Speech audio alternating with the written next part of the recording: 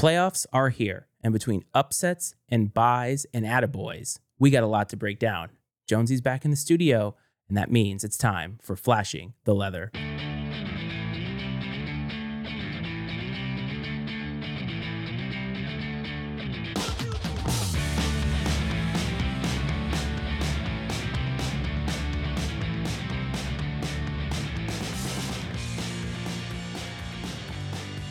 What is up, everyone? Welcome back to episode 4, I think, of Flashing the Leather. This is the Iceman Matt Freites, and that is John Jonesy Jones, resident Phillies fan. So you are in euphoria, but it's been a little bit since we have recorded, my man. It is good to see that face, and welcome back to what my friend has dubbed Iceman Studios. Thank you very much. Yeah, it's very good to be back. The last time we were in the studio was right after the trade deadline. Yes. We tried to get in about once a month. September always throws me a curveball because it's so busy. Kids, school, couple birthdays, wedding anniversaries. Then you got to throw in like everybody's getting sick for the first time going back to school. You and I both caught that, and now it's like, okay, baseball playoffs, and let's get back in the studio. So I am very happy to be here. I'm very happy you are here. And speaking of fevers, we're at a fever pitch now with the MLB playoffs on. But you're right, the last time we were here was the trade deadline. And we're going to get to that episode because John and I, we have some victory laps to take, but we're going to get to that. But I want to kind of jump right into what is going on now, just so everybody's aware. The night we are recording is game 1 of the ALCS with the Astros and the Rangers, and we're going to break that down a little bit later. But I kind of want to start as to where we are. The playoffs are obviously in. We're a couple rounds deep now. There are only, 4 teams left? And 8 wins to be had from either of these 4 teams, any of these 4 teams to get to the end. It has been a long season, as it always is. And I would say, and I posited last time that I think it was probably the most exciting season that's had in a while. And I think that overall, I agree with that. The new rules, the pitch clock, like watching these playoff games, I see the clock in the corner of the screen, but it's not really having any effect in any of these games. The players have adapted a long time ago. Oh, yeah. The game is quicker, the game is exciting, and I think that as a result, the sport absolutely benefited from it, and anybody who still hates on it, you're just a hater at this point. Yeah, I like how you're kind of firing off with that first, because we talked about that in the first episode about how is this going to affect the season. People were really angry in the preseason, like to the point where they're not going to watch the sport anymore. I always love that too, by the way. I love when people do that, so you know. If you're one of those people who says, I'm never doing this again, the sport will not miss you. Go ahead. And we were both on the same page where, no, this is better for the sport, and nobody's missed a beat. The players have completely acclimated to the new rules, and it's like an afterthought. Yeah, it really is. But I know that a lot of people have opinions, so if you want to give your inherently crappy opinion on the pitch clock, 703-718-6314 is the number to call or text the show. Well thought out opinions are also welcome. They are welcome, but I will tell you that from experience, especially when you get into hardcore baseball talk, that many of the diehards do not like these rules. They do not like excitement. I would actually say that they're anti-fun. Ouch. I mean, think about it, man. I think that when it comes to the purity of any sport that we love, I think it makes a lot of sense that people are married to whatever happened in times past, right? Times long gone, because that's what we remember. Nostalgia is very heavy in baseball as well, the way that they traffic in their history, and they do a great job of doing that. Mm-hmm.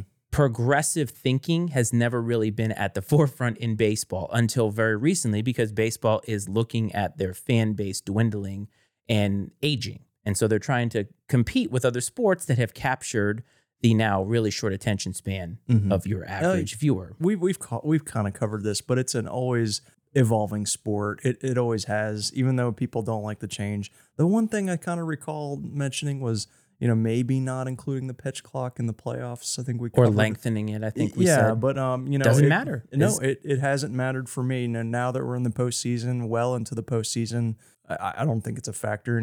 And the pitchers, they're watching the clock. They're timing it. The batters are getting into the box. We're watching it right now. Jose Abreu getting into the box. It's a non-issue. It is a non-issue. But can I just say that in terms of progressive thinking, these broadcasts with the ump cams and things, I love that. I really like seeing the perspective or different perspectives out on the field. Yeah. And I think that that's something that baseball needs to continue to traffic in. But there have been a couple of rounds that have gotten us to this point. But the playoff field was interesting to me because I feel like the playoff field had teams in it. Like the Marlins made the playoffs this year.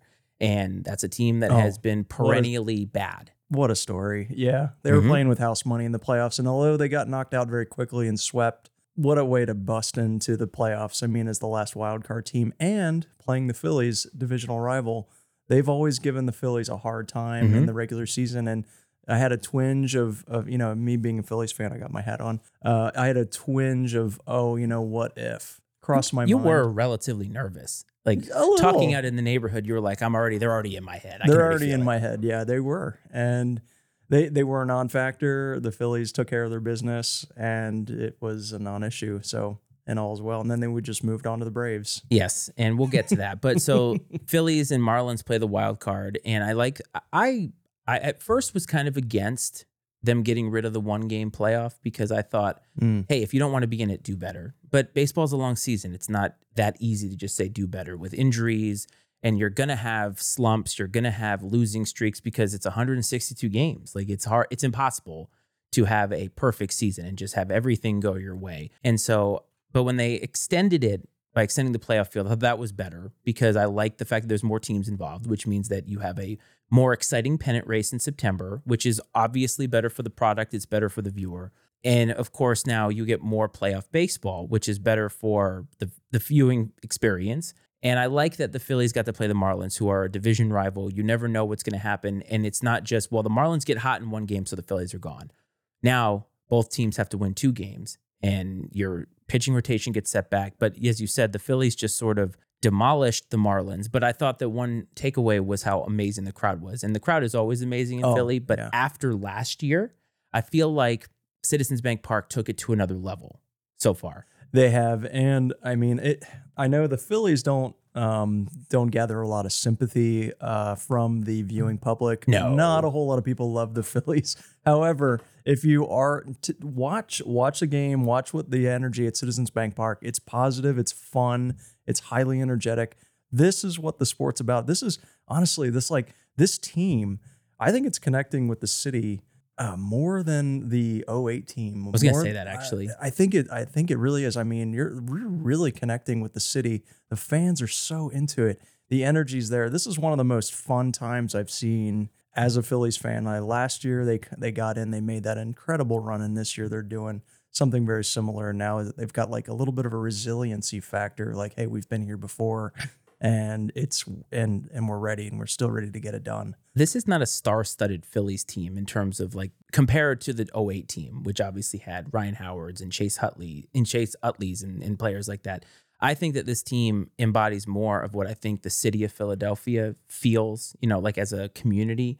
And I think after last year's run, relatively the same team, right outside of Trey Turner, with big acquisition in the offseason. But this team, I think, gets in, and I know that they had a rough season, at least when we were recording last, but they bring it on and in the end, and they're a very likable team, in my opinion. Yeah, the players, you're covering a lot of territory I want to cover, but yeah, it's you mentioned getting hot in the playoffs and how any team can, and now you're mentioning that they went through a slump in the middle of the season. Well, the good thing about the playoffs, the way that they're made, is that you can go through a slump. That's not going to kill your season. You can go look at the Arizona Diamondbacks, and I want to talk about them separately, but they had a good year. They were in there. They had a terrible August where they were just slumping terribly. They fell out of contention almost entirely, and they're like, are they even going to make it? They bounced back in September, and they were able to get into the playoffs because of the format that they have. And look at them now. They beat the Dodgers. Well, and baseball is a rare sport where, because there are so many games, you can have a bad month. In the NFL, if you have a bad month and you go 1-3, that significantly decreases your chances of even being able to make a playoff run. But you mentioned, the Phillies getting rid of the Marlins, and I think you talked about having bad months. Well, the Tampa Bay Rays started their season historically by winning the first 13 or 14 games. Oh, it's like 20 games.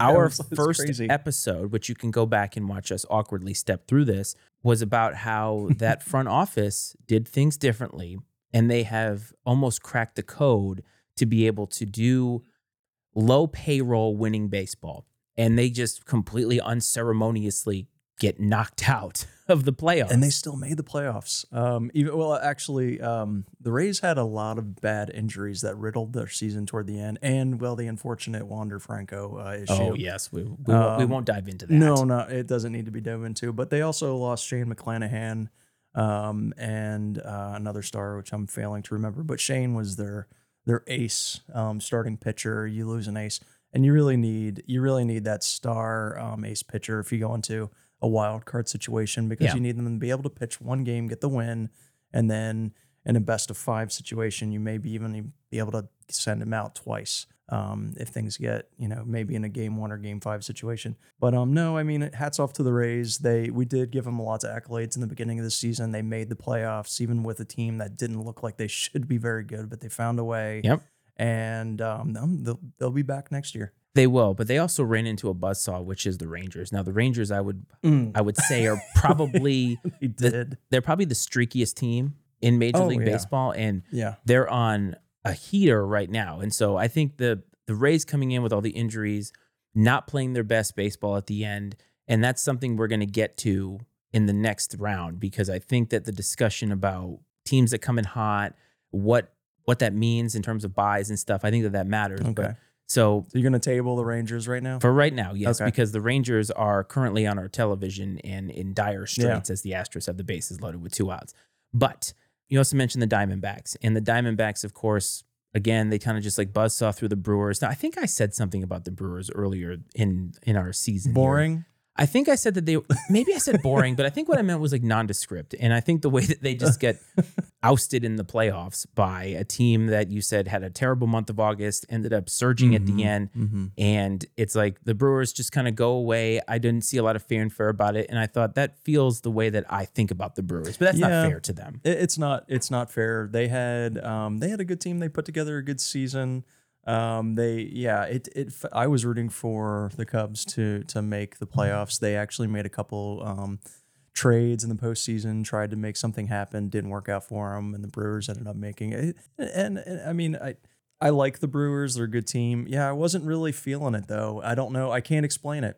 And that's me too. I can't explain why the Brewers are boring to me. And I know that some baseball personalities I was listening to would say, "Oh yeah, the Brewers can make a run," and I'm thinking, I just don't see it. Sure, I mean you can say they can beat the Phillies or whatever, but they got knocked out. They got swept, and they got swept at their house. Yeah, and it was like a non-issue. It wasn't exactly, and it's almost perfect. And I feel bad if you're a Brewers fan. I don't mean to disparage your team or disparage you. As a matter of fact, I think that those old school '80s Brewers uniforms with the baseball mitt and the pinstripes, that's a great look. Like I wish they had that all the time. Like we still haven't done the uniform episode, which I've been wanting to do. Yeah, we'll have to do off season. Yeah, we're gonna, because we're not gonna be able to talk baseball until the winter meetings at best. That's a good idea. We'll have to have something to fill it. But last one, Minnesota Twins get their first series victory since 2002. Mm-hmm. Think about this: the last time they won a playoff series, David Ortiz was a Minnesota Twin.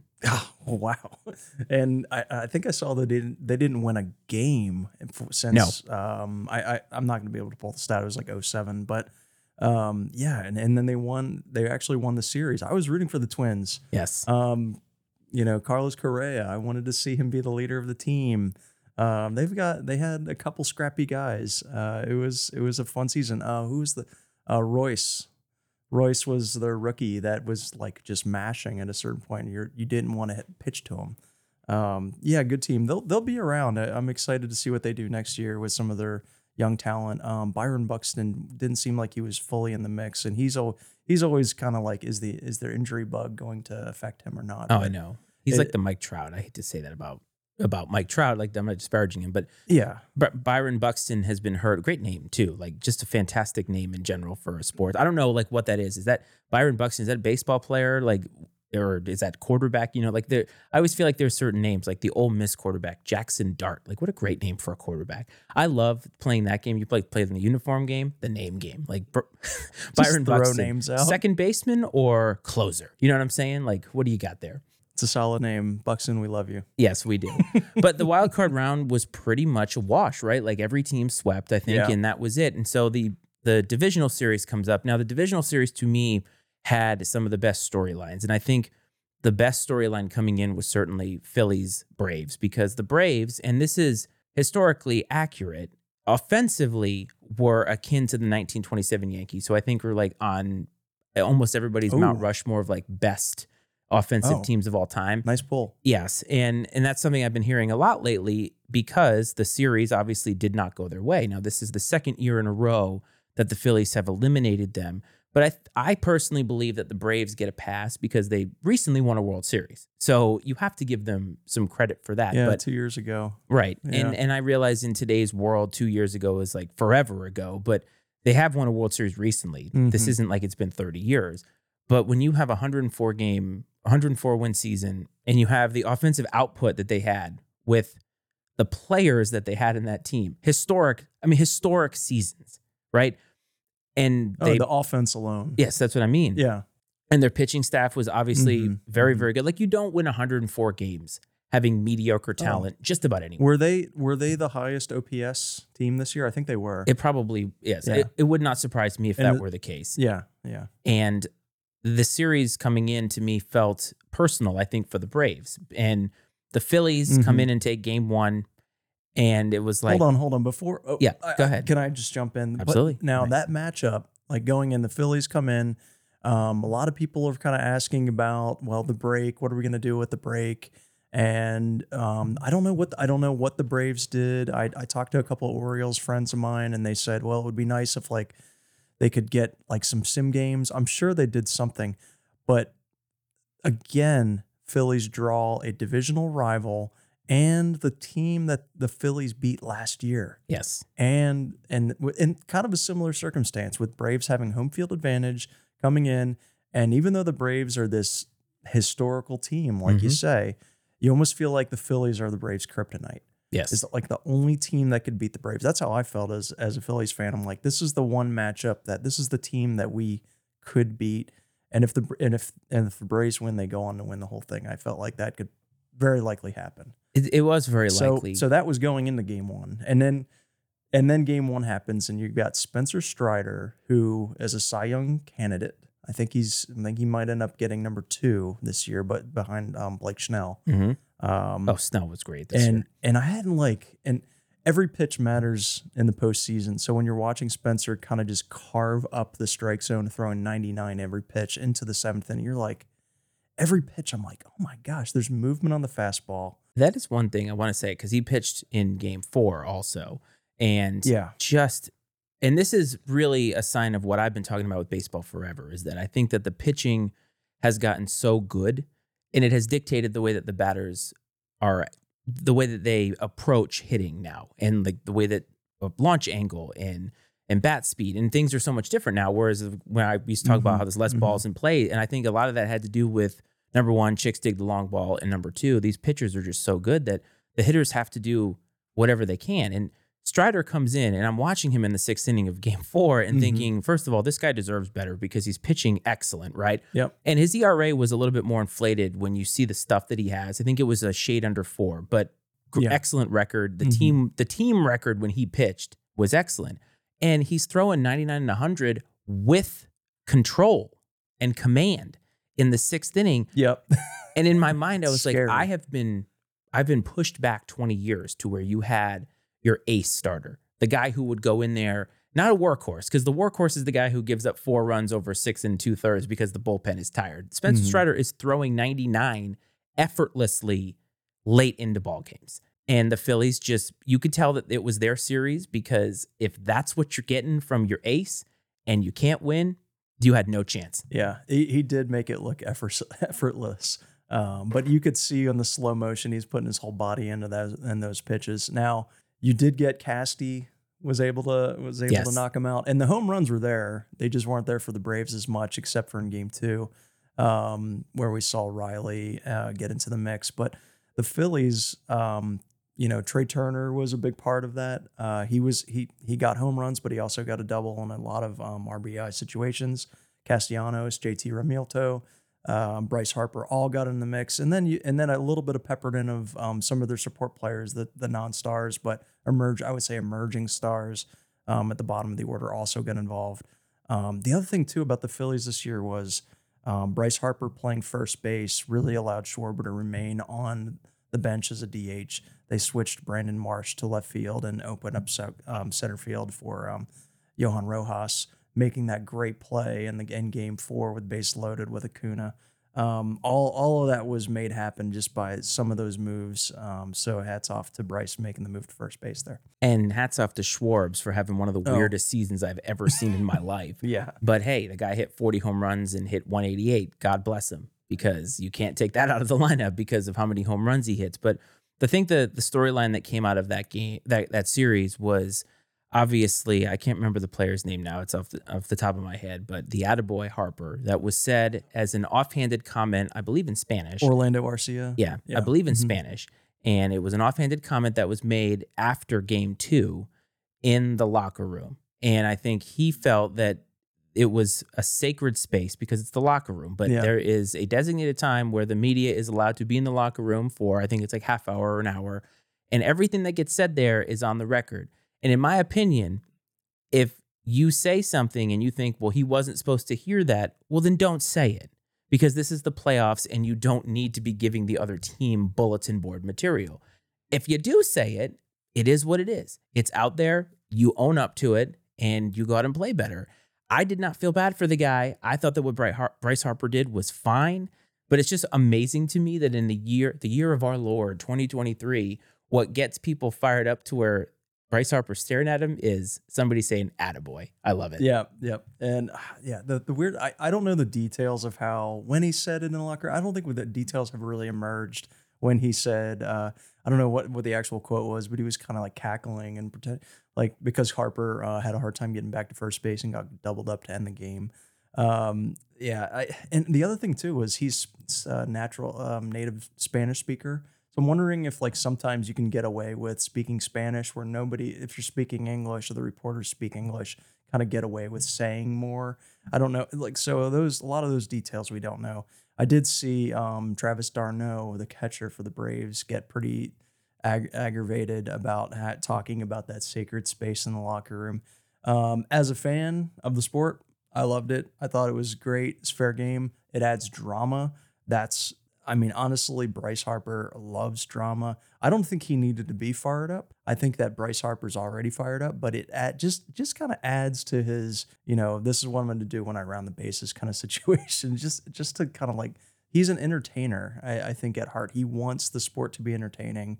He wants to have those big moments. He wants the bases loaded. He wants to hit the home run, and then he wants to stare down at right at the shortstop. So it was all orchestrated very well. Yeah, it really was. I mean, from an entertainment perspective, like I said, it was pretty benign in terms of any type of saying bad things about somebody else or trash talk. I didn't even consider that trash talk. Yeah. It was used for bulletin board material that happens all the time. Also, what happened in the Phillies-Braves series was in Game 4 specifically, and I think it happened in other points, but in Game 4 it was even more apparent, was the usage of relievers in big-time situations. Because I think, 20 years ago, every team had a closer, you had a setup guy, and you had your middle relievers, guys that you could count on to get big outs in certain situations before the 8th or 9th inning. And the Phillies did not do it that way. They knew that they had to get the biggest outs in the 6th inning. And so their closer goes in earlier in the game because, and tell me if you agree with this, because pitching has gotten so much better, relief pitchers almost all throw gas and have movement. And so you can be a little bit more reliant on a guy that is not your quote unquote closer than you used to, because sometimes the biggest outs don't come in the ninth because you have men on base, less than 2 outs, and you have the 3, 4, 5 guys coming up. These are your biggest outs, not in the 9th inning when it's 7, 8, and 9 and the bases are empty. How do you feel about that? Because in the moment, felt like, well, this is odd, but then thought, actually, that's probably really good strategy. I loved it because this is what Rob Thompson kind of brings to the team.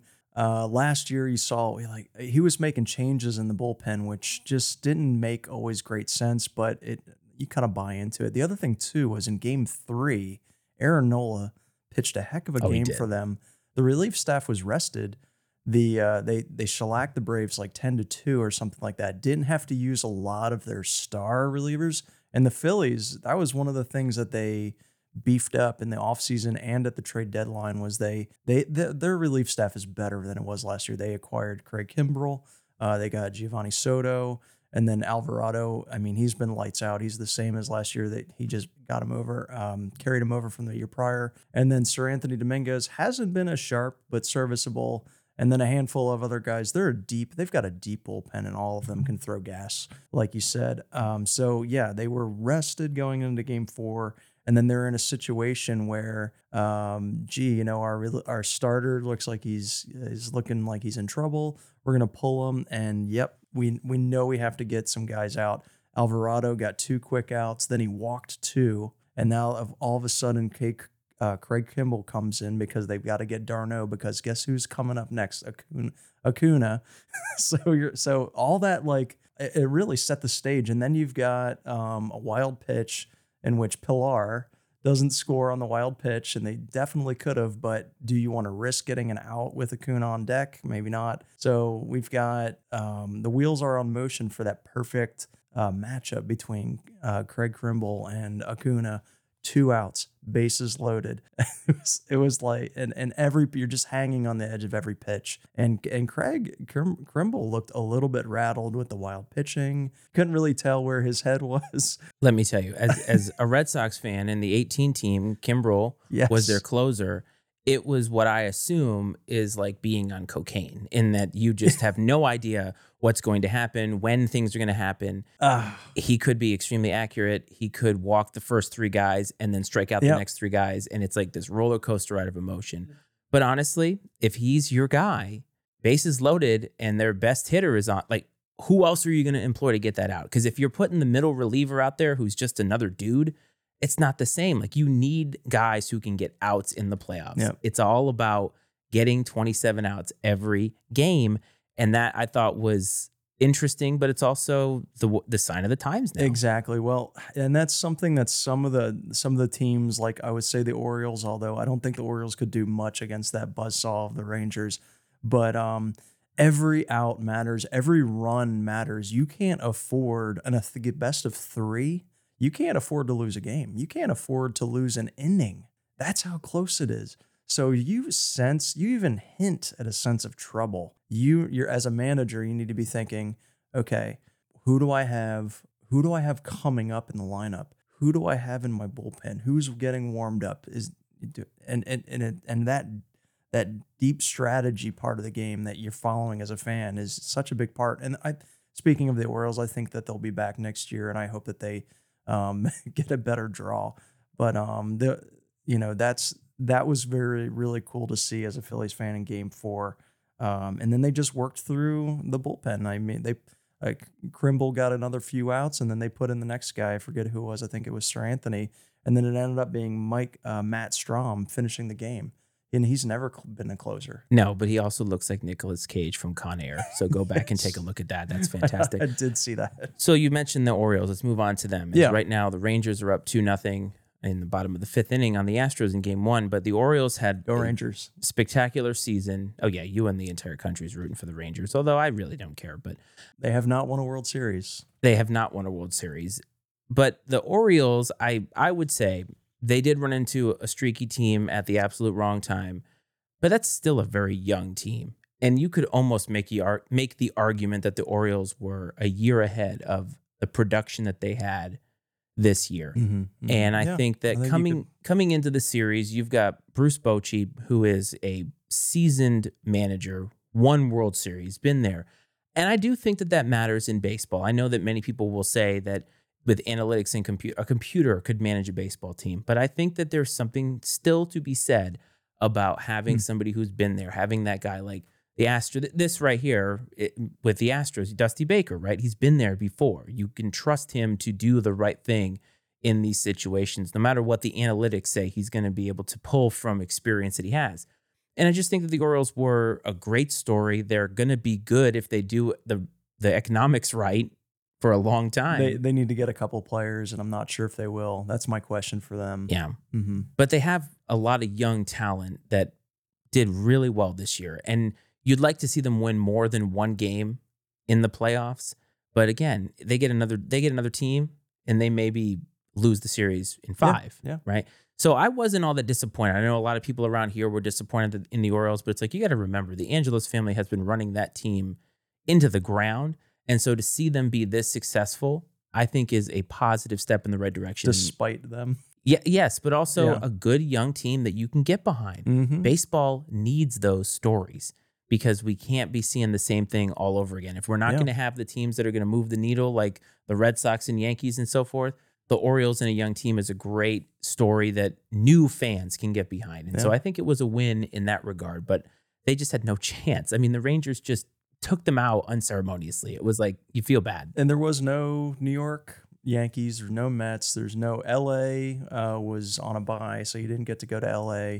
You got to see a lot of cities and teams that don't normally get to be there. And the Rangers, if you want to get into this now, the Rangers lost the lead in their respective division. So I think they had a little bit of a chip on their shoulder. They had to make the longest flight from Texas to or wherever they were traveling to Tampa, which Tampa, I mean, yes, they're a good team, but to Baltimore. My fault. So they had to move to Baltimore, but they had a chip on their shoulder, and they just came out swinging so hard.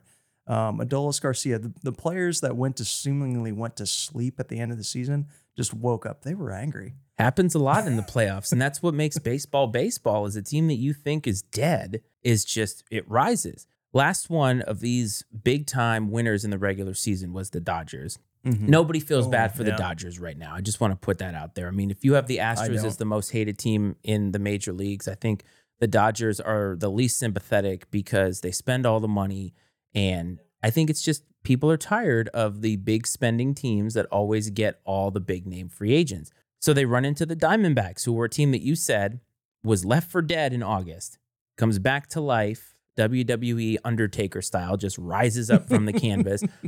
And the Dodgers, honestly, heading into this music in my head now. Yes, yes. And if we had the rights to the gong, we would play it here, but I don't. And the thing is, the Dodgers put out Clayton Kershaw. Now, I want to say this, and it's not disparaging against Kershaw, but at this point in his career, he's not Clayton Kershaw. Had a great season, right? Yes. Less than 3 ERA, fine. But in the playoffs, this is a different beast entirely. And good Lord, if this is the last we see of Clayton Kershaw, less than an inning. Third of an inning, 6 earned. And you never want to see that out of a guy who he's going to go into the Hall of Fame.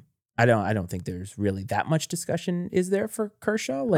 He's got the ring. He's got the so dominant. Yeah. Though. I mean, he's got a lot. He's got the stats. I have to look the actual stat line again, but yeah, he may not be first ballot Hall of Famer, but he's going to get in. He's going to get in, yeah. But the Dodgers now face, this is the third out of the last 4 seasons. Well, actually, if you think about, they made the World Series in 2018 against the Red Sox. And so outside of 2020, they've had a lot of disappointing exits, especially recently from the playoffs. And you can't make the excuse that they aren't spending money because they're getting the guys to win. They have the talent. Yeah. And I think that now we maybe need to look at culturally what is not working for the Dodgers. Is it Dave Roberts, who I love for Red Sox reasons, right? Dave Roberts. But I know that a lot of Dodgers fans, and if you're one of them, please chime in. They won a title in 2020, but I think when you look back on it, it's a shortened season. And does it really count as much as winning through a full season, through a full playoff run, a real playoff run? I think it's fair to look at the Dodgers' recent history and question them in terms of organizational achievements. We did that with the Braves in the 90s. How many division titles in a row? 13. One World Series to show for it. That matters. Mm-hmm. Bringing it home matters when you have all the talent. So I want your thoughts on the Dodgers and try to do it in the least emotional way possible, please. Yeah, well, I mean, you kind of hit it there. Not a well-liked team. I couldn't even tell you rationally why that is, because the Phillies spend money, the Red Sox spend money. Why do we hate the Dodgers so much? Success. I cannot put my finger on it. Oh, they hate the Red Sox too. I think any big market team is maybe that way. It's just the big market team. You just want to beat them. You know what it is, though? It's that these teams, and the Dodgers represent that now more than ever, they get everybody. Yeah, they get everybody. They're in the Shohei Ohtani discussion before he had the Tommy John surgery. They'll still And be you- in it though. and And I he'll think be that's in what gets it, is that it. Like they'll they've got always be in it. they've got the money. They signed Mookie who is a future Hall of Famer in his prime. Yes. They signed Freeman in some weird Atlanta deal. They did get rid of Bellinger, which was a good move for them, and then they've got Kershaw, and they signed whoever else. Trevor Bauer, that didn't go so well for No, them. they did not. I'm not going to get into that either. But they did lose Justin Turner to the Red Sox, obviously, this past year, right? Yeah. And Kershaw, I think, is going to be, if this isn't his last year, it will be very, very soon coming up. But Freeman and Betts, 1 for 21 in the series. It happens. If you would have told me that, those guys would go for 1 for 21, I wouldn't predict that they'd be swept, but I'd say that they would lose the series, but not swept. No. But you have to admit, cannot win with that. But we have to now think about the future of the Dodgers, right? Like, in terms of the culture. Like, does Dave Roberts stay? I mean, we're doing this with the Yankees now every year with Aaron Boone.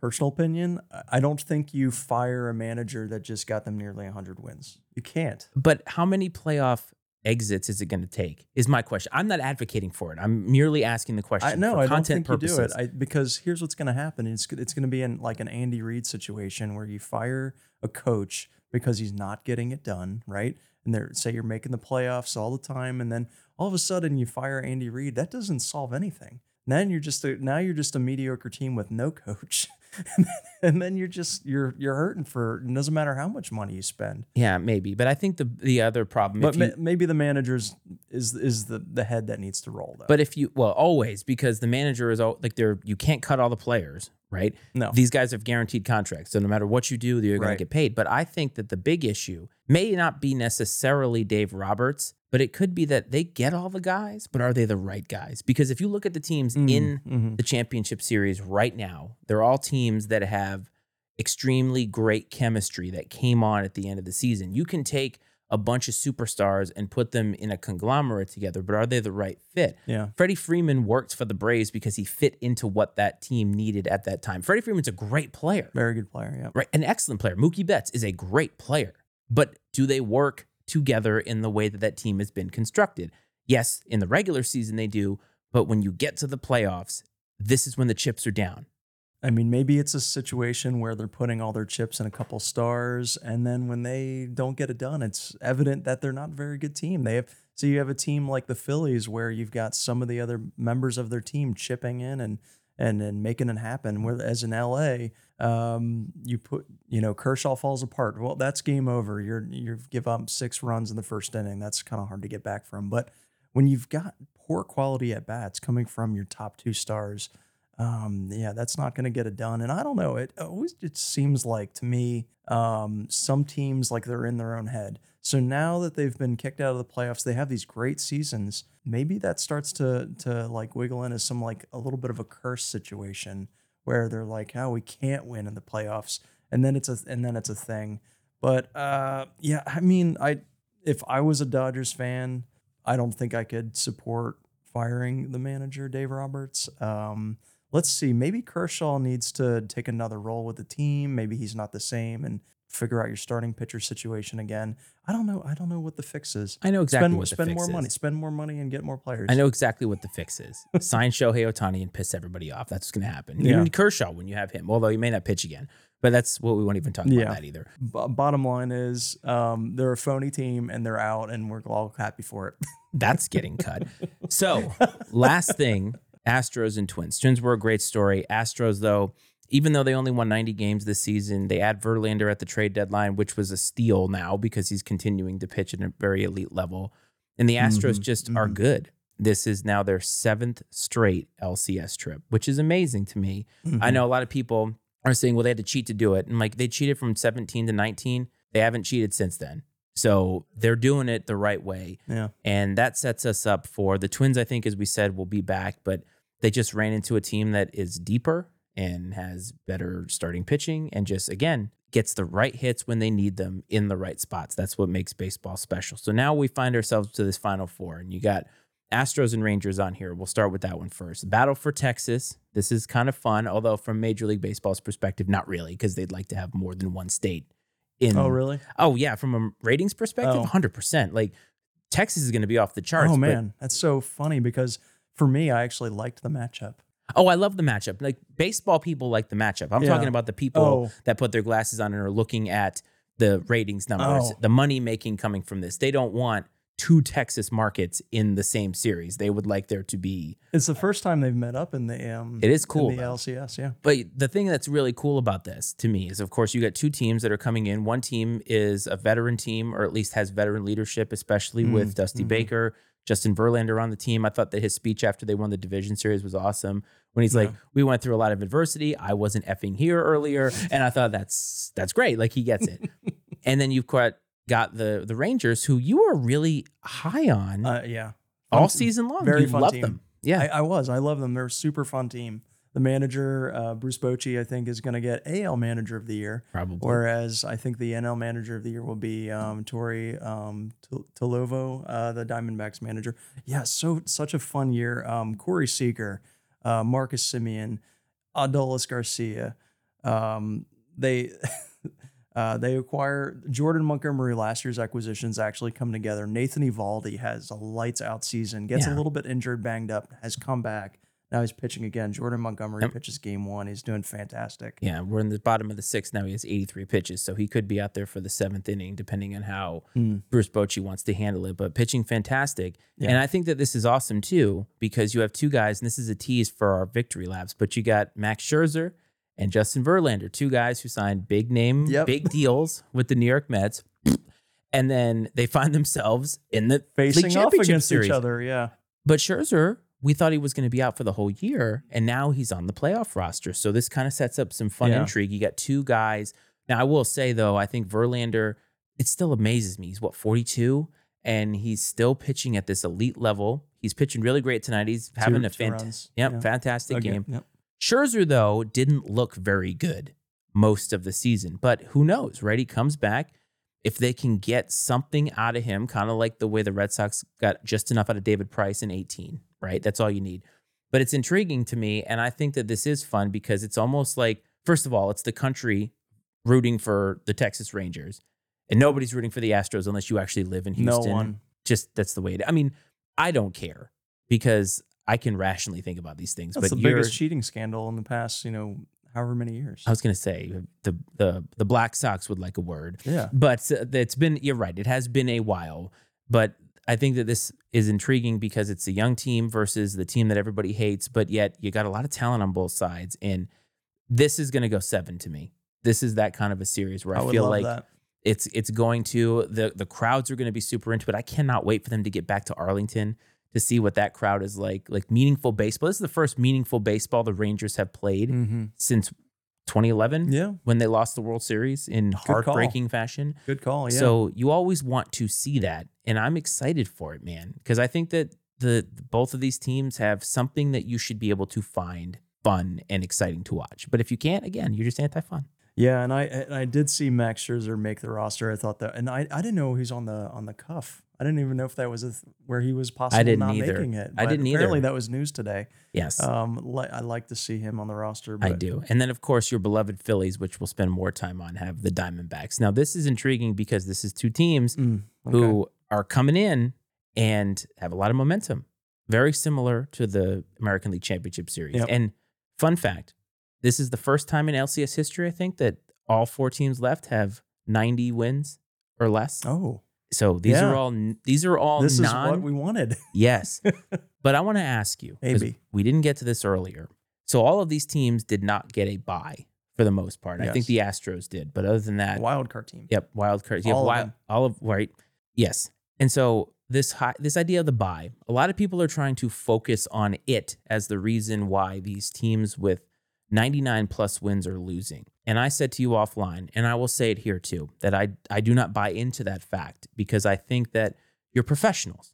Like, these are professional teams. Teams in the NFL get a bye and it doesn't affect them because the NFL is also about rhythm. Baseball is very much about that. And there are things that you can do to continue to stay in rhythm. And you could make the argument as well that you get a lot of dings and dents over the course of 162 games. So having a little bit of extra time for a guy who maybe is just feeling a little bit weird in his hip, and you think about those things when you're doing your thing. I would think that any team, if given the option, would still take the bye regardless. It's all about how you prepare during it. I think it's a cop-out to say that it's the format that's killing them. I agree 100%. I think that it is a cop-out, and I've read some Atlanta Braves articles that say, oh, ask the Phillies if they want to buy. Ask them if they want to buy, and I would say, of course I do. They 100% would.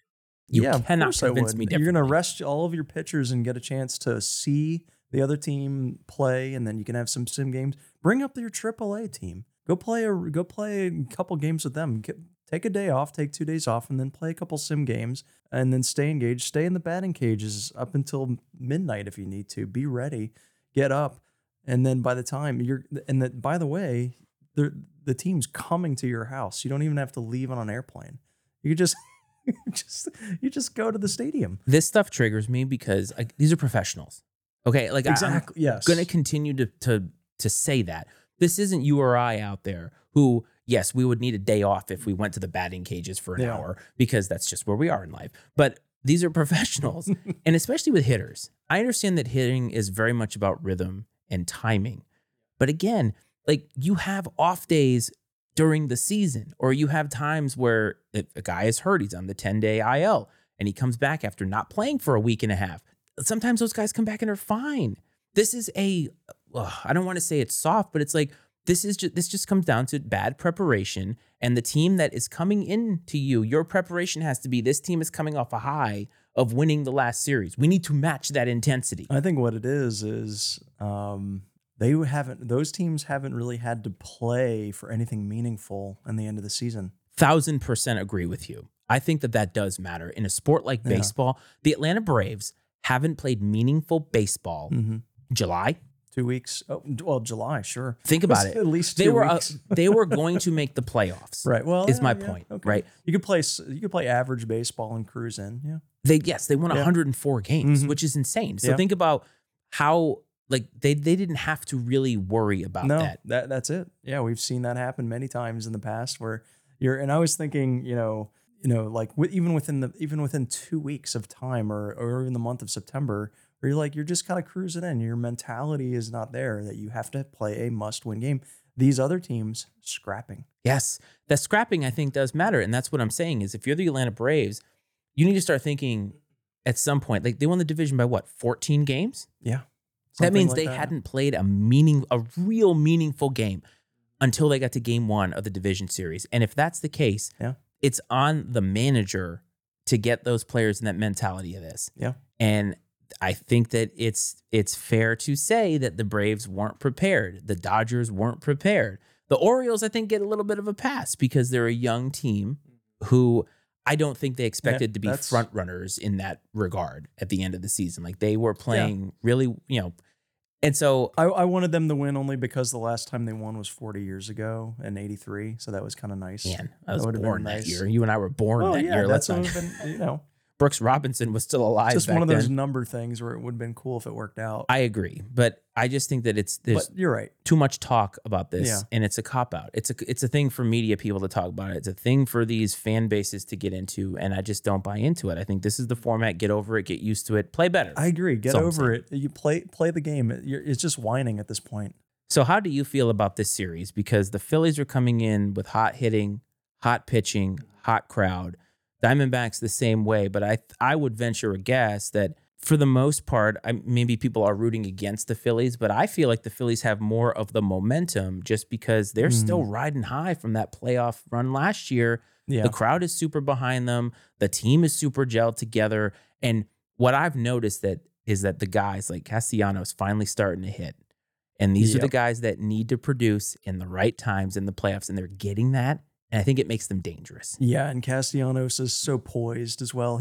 I think I saw him at the end of game 4 or 5, and he was saying, yeah, we've got 8 more games to win. I'm not celebrating. And they had the champagne, they did their thing. Sure. But yeah, all of them are like, yeah, on to the next game. We're ready. And he's been a real leader of the team in this year and in the postseason. Him and Harper are very tight. They do have the star power. The stars are aligning in Philly, I think, this year, and we're going to see another good. Now, Arizona does scare me.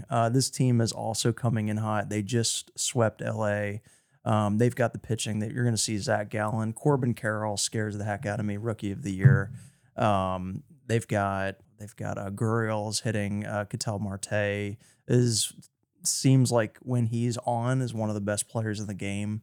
So it's going to be a heavyweight match. The good thing is the first game is in Philadelphia, and that's tomorrow, and they'll be able to get that energy back up. So you have to take at least one. The thing about I guess the 7-game series, how's it go? Does it go 2, 3, and 2? I think so. So yes, believe it's so. going to. So that could be problematic. If you lose one game in Philly, then you've got to go back and play 3 in Arizona. When you've just lost home field advantage, unless you're able to secure another win or 2 in Arizona. My hot take on this is I'm not sure how much home field advantage truly matters in baseball to the extent that the crowd, I think, matters, but I don't know, like... Oh, it matters. It matters in Philly, it does. I don't know. I think it does to an extent, but I'm saying, like, in football, the crowd noise, like, you have to communicate with your guys because the plays are so complicated. Compared to football, yeah. Yes, and even in other sports, like in hockey, I don't think it really matters much outside of the crowd noise. The crowd noise and momentum and all that stuff does matter, but I think many professionals will tell you that they don't hear it and don't listen to it. And I think that it's not as big of a deal to go and play 3 on the road because I don't think that there's like... Now, the one thing in baseball that I do think matters is ground rules because every stadium is different. So like if you're going to one of these more cookie cutter stadiums that have been built recently, you don't have a lot of those nooks and crannies. But if you play like at Fenway, you've got the pesky pole, you've got the triangle out there, right? There's weird eccentricities of some of these, like Houston used to have the hill, stuff like that. But I'm just saying, like in general, from like the crowd matters. But if it's a veteran team, I don't know how much that bothers them to an extent, but it does. I would disagree. I think what's been great about watching the Phillies in the past 2 years is you can see how home field does have a huge advantage. You come into that stadium, it may not be intimidating for the other team.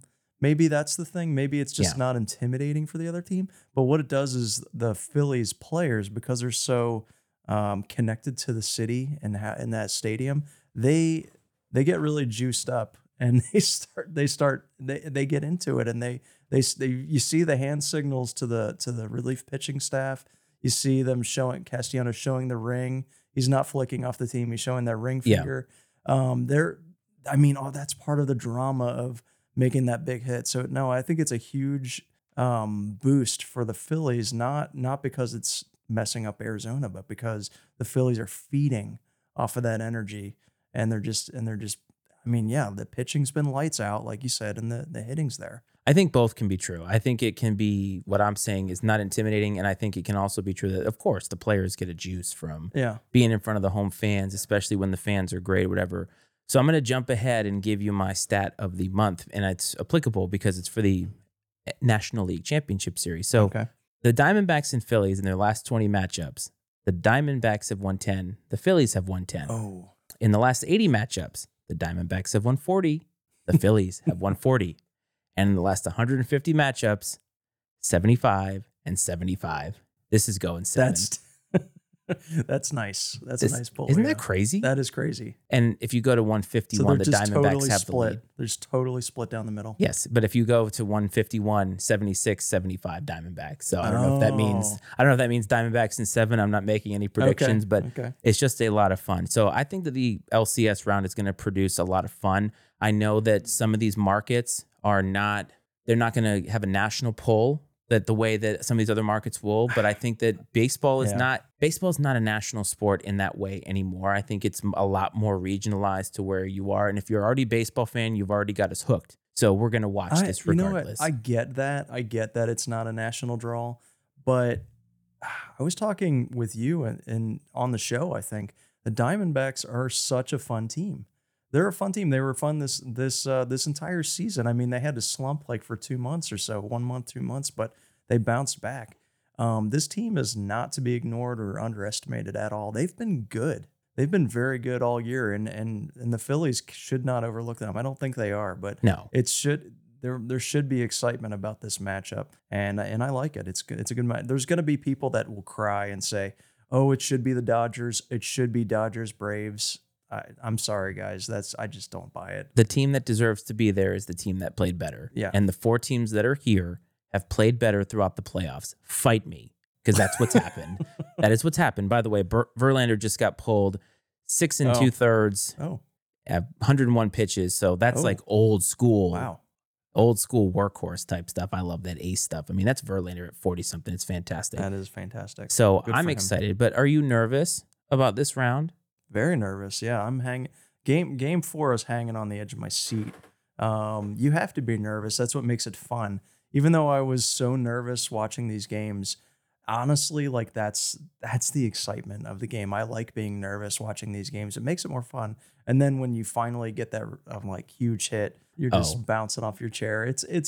I mean, yeah, I am nervous. Famous story, and my wife is downstairs, and she can confirm this story. When we first met, it was during the 2013 run for the Red Sox, which was a magical run because of the marathon bombing and everything. But she and I were together. We'd been together, I think, for 5 months, 6 months, something like that. So we've been together, but we hadn't really consumed sports together because we got together in April.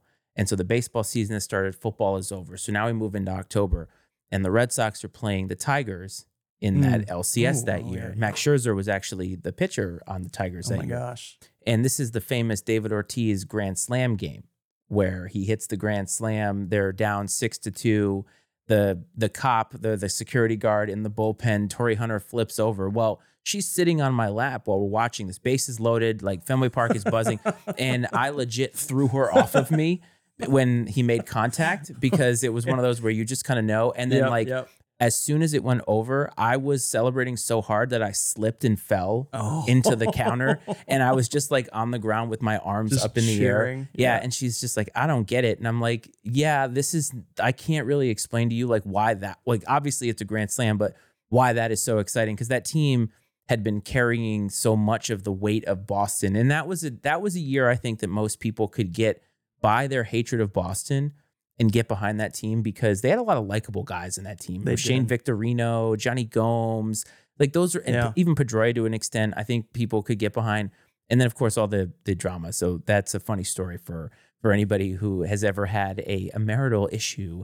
And we weren't even married. We'd just been dating, but yeah, threw her right off. I don't know where she landed. And she was just like, what was that? Well, did you at least like follow her around with a pack of ice or like help her out or anything? Like just to make you look a little Thankfully, bit better? she landed on the couch okay. from afterward. But I think she was more just watching me fall over in celebration because it was one of those moments. But that's what baseball does. Like there's not much drama. Like any other sport doesn't really build that kind of drama. But when the pitcher is staring in at the catcher, the batter's waiting, the crowd is at a fever pitch.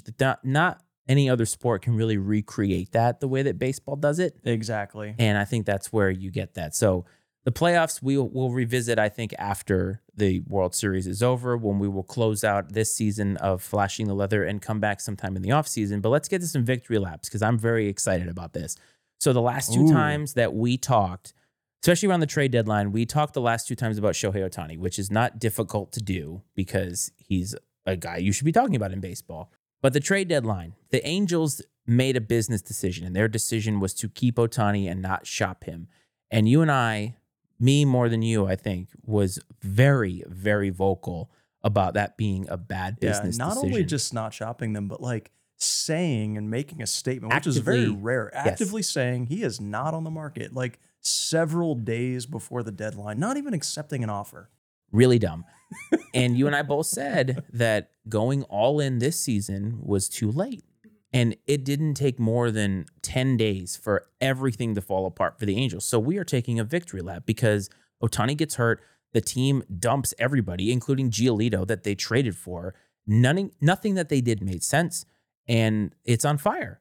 It's not recoverable. And even to the point where they were on fire. They were almost actively shopping Mike Trout at the end of the season to where they were like, yeah, we'll listen to offers for him. You should have done that at the beginning. We both said it. A lot of people have said it. And we got a lot of crap for saying that. But now, playing the result, we're going to take a victory lap. They traded for Giolito, which, remember, I was saying that I respect the moves. I don't agree with it. I respected what they were doing because they were trying to win. Sure. They were trying to win. Now, I didn't agree with it. I thought it was a bad idea, but I'm like, okay, they're not just saying we're not shopping Ohtani and then doing nothing. They actually went out and got people. What happened to Giolito? They put him on waivers. And then he finished the season as a Cleveland Guardian, actually did pretty well. Yeah. But he stunk for the Angels. He stunk for the Angels, which he's a streaky player, so I won't get into it. But man, oh no, they got zero for Ohtani. They could have actually shopped him around last year and could have gotten something for him. But now the other thing that was weird too, their PR is just a dumpster fire. He tears his UCL or has a partial tear in his UCL. Then he's still batting. He's still actually batting and then gets the oblique injury. And then just without telling the media, just randomly packs up his locker and goes back to Japan or something without telling anybody. How do you think the media is going to react to them just saying goodbye? Yeah, I'm done for the season. You didn't broadcast anything, didn't even really say anything about Ohtani's health, nothing. Just packed it up. They deserve it. And I'm like, well, maybe he's trying to put in a bid for the MVP, which he still might get the MVP this year. If that's the case, I don't know if I see that. Is that worth no batting? No, it's not. I don't know if that's something that Ohtani would do. It doesn't seem like the Japanese players would be that way. That's a very selfish thing. And like Japanese culture is not quite like that. He's a true competitor as well. So he's Japanese, but he's also a true competitor. But when you're hurt, and he has to know, he has people who are telling him, who are in his ear saying, you've got to think about your future, because he has potentially $500 to $600 million on the line. And that's what sucks, is that the Angels messed it all up. They messed it up for everybody, more so for their fans. But the Angels are not allowed to have nice things because of the mismanagement of having not one, but two generational players at their disposal at the same time and coming up with nothing. They deserve nothing. They get no sympathy from me. And you know what? Woo, woo, take that victory lap. We're going home. And you know what? They did nothing with, even when Ohtani was healthy before the UCL injury, they still weren't great. They were already falling apart before he was injured. He went out, and unfortunately for him, he gets the surgery, the UCL injury. Now he's getting surgery. He will not pitch next year. That's he may unfortunate. not pitch again. Exactly, because that's the second one, isn't it? Yes. So it's a second Tommy John surgery. May not pitch again, which is sad, very unfortunate. Oh, but yes. now other teams might have a chance to get him on their team. It's not just the Dodgers. No, I think when we go into the offseason, when you and I do our first offseason episode, I think we need to deep dive into what his value is if this is true, if he's only a batter. Now, he's going to carry a ton of weight, of course, as a batter, but I think that there is major philosophical discussions that we could have about what that comes with, because I think it takes away half of his generational talent. Because he can't play defense now, too. Yes. He can't play defense. Exactly. So he's like the Bryce Harper, DH Bryce Harper, which is still valuable, but not doing anything else. No. And I think if there's another victory lap we should take, which I feel like we've taken one already, but let's go again because the Mets are fun. The Mets and the Padres, I would go back into the archives, and I may do this one day, and play how I said, first episode we ever did, that I thought that this historic spending wasn't going to matter, and I thought that it was bad spending. Now, I think the Padres are a little bit different because it's your first year with these guys all together, but it's another situation of high-priced talent not fitting together for one reason or another. Oh, yeah. And the Mets at least dumped everything and knew, right? So that's how we get Scherzer and Verlander in the LCS. The Padres, though, they didn't do anything because they're stubborn and they're not as savvy, I don't think, as the Mets. The Mets knew, even though they spent a lot of money, it's like, okay, cut bait, let's do this. And the Padres, though, they showed flashes. At the end, I think they ended the season on like a 5 or 6 game win streak. And it's like, there's the flash, but a season of disappointment. And I'm taking this victory lap personally because I said it. I said it. You did. But I don't take pride in this. I mean, I do I think you should. a little bit. Mets. I definitely do with the Mets.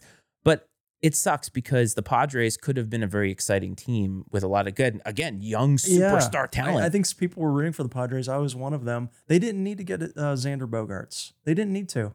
No. They had Fernando Tatis Jr., one of the best talents of the game.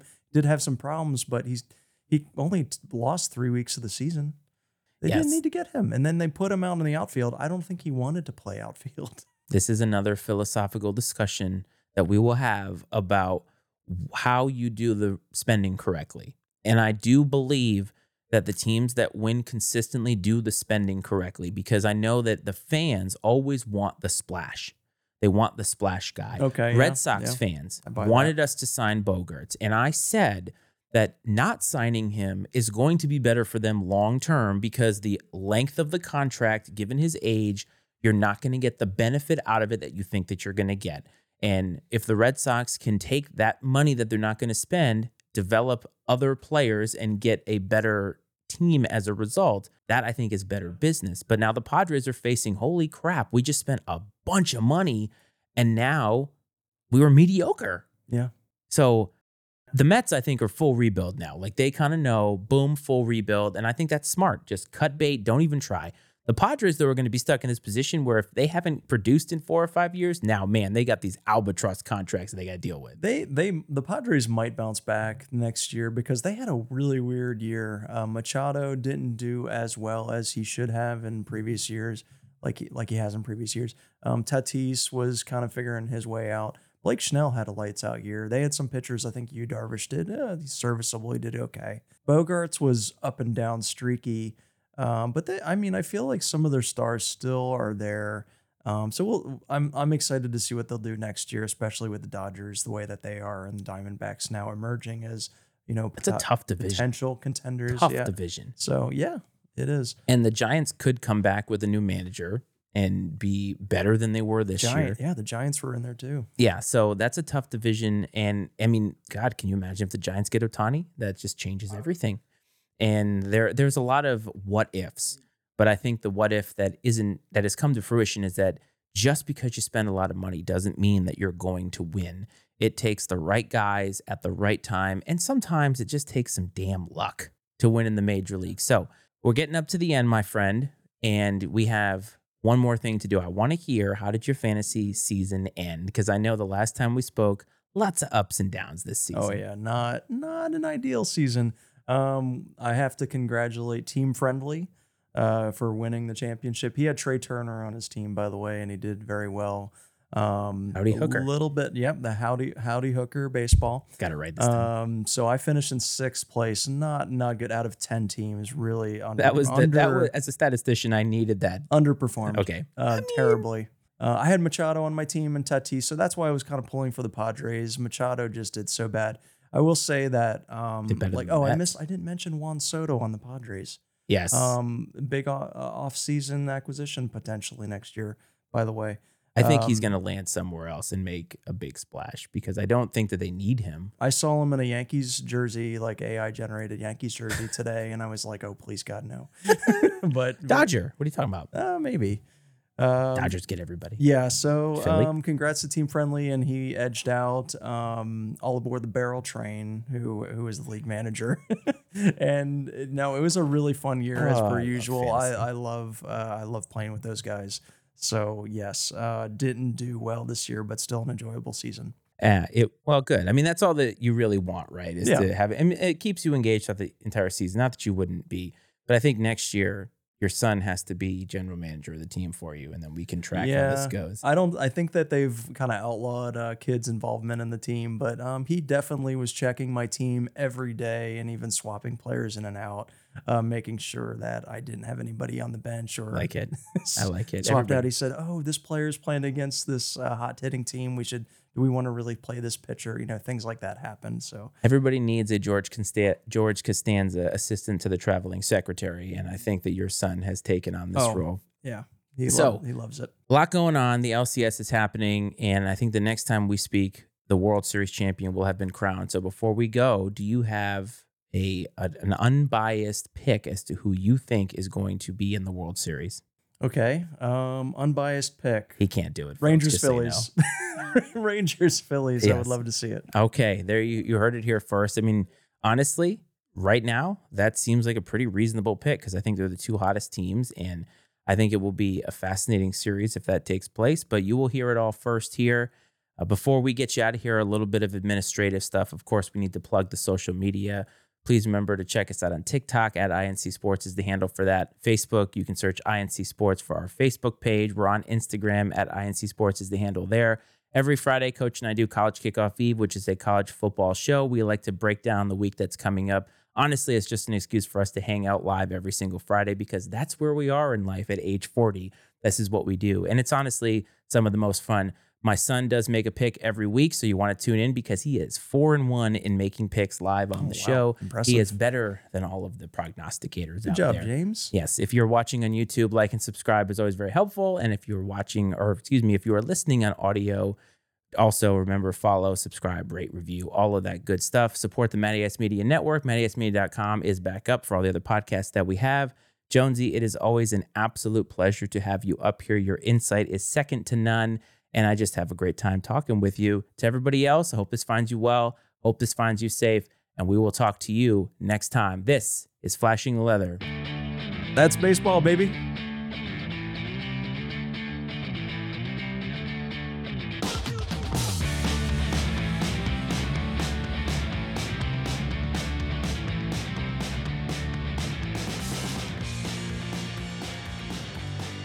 The opinions and viewpoints expressed on INC Sports are those of Matt Freites, Brad Powell, and their guests, and not necessarily those of the Matty Ice Media Network.